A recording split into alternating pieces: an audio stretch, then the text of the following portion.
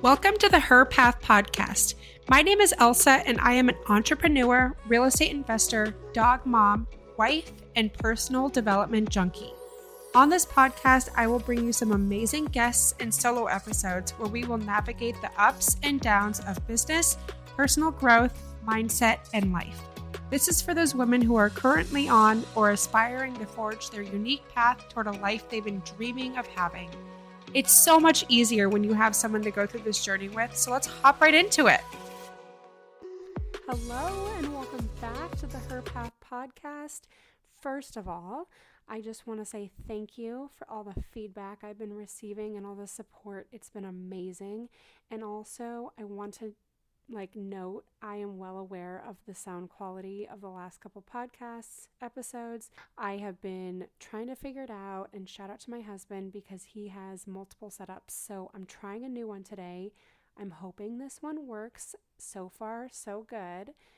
And you know what? I just keep saying I'm taking some messy action.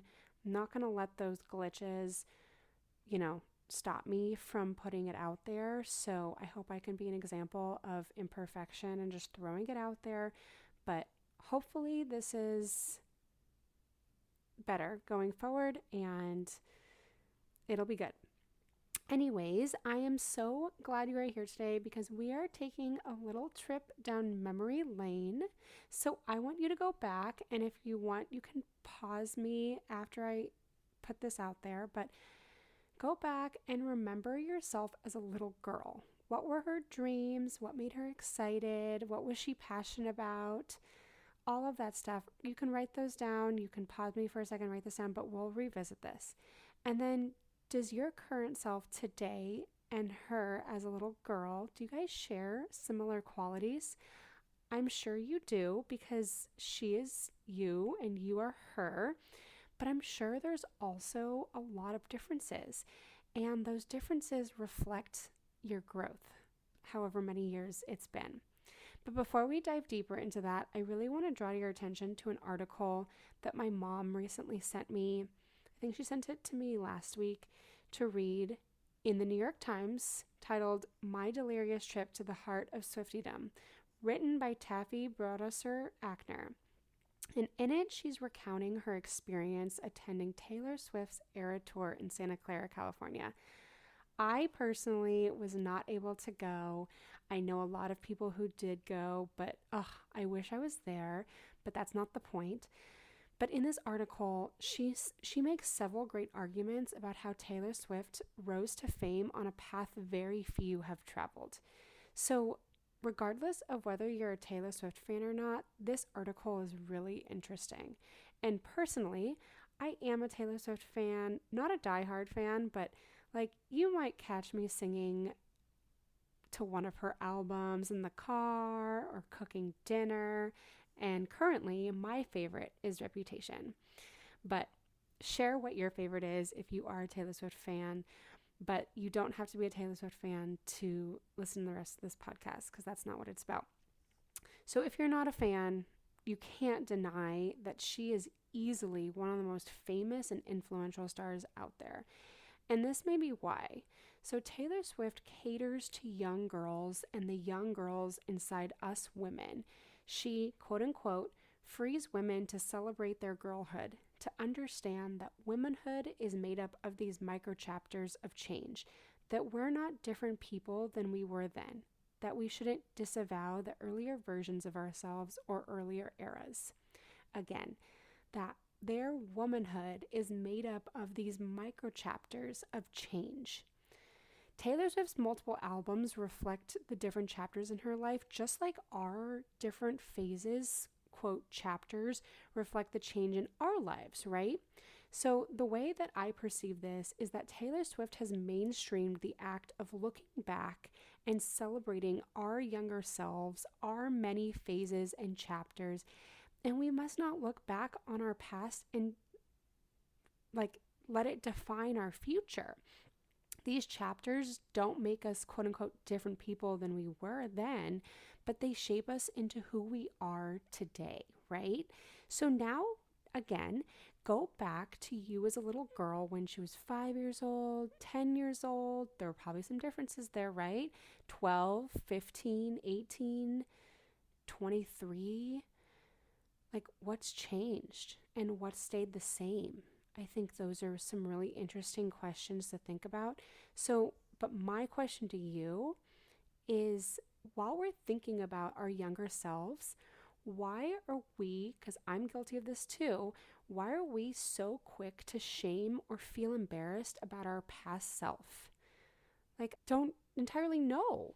Like, there are times when I see pictures of myself or I hear a story of something I did and I cringe, right? Like, you can probably relate to that pretty well. I think most of us have done that in our lives.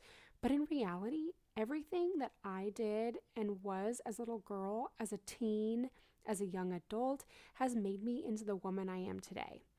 And I'm not saying that you're going to want to celebrate and show off all of those chapters like with excitement. And, there are some pretty tough chapters that we have probably all gone through that we don't want to put out there and celebrate. But those chapters have also, made us into who we are today. And those are some chapters that, for example, for me, I think about when I was diagnosed with anxiety. That was brutal. It was brutal. It was easily one of the lowest parts of my life.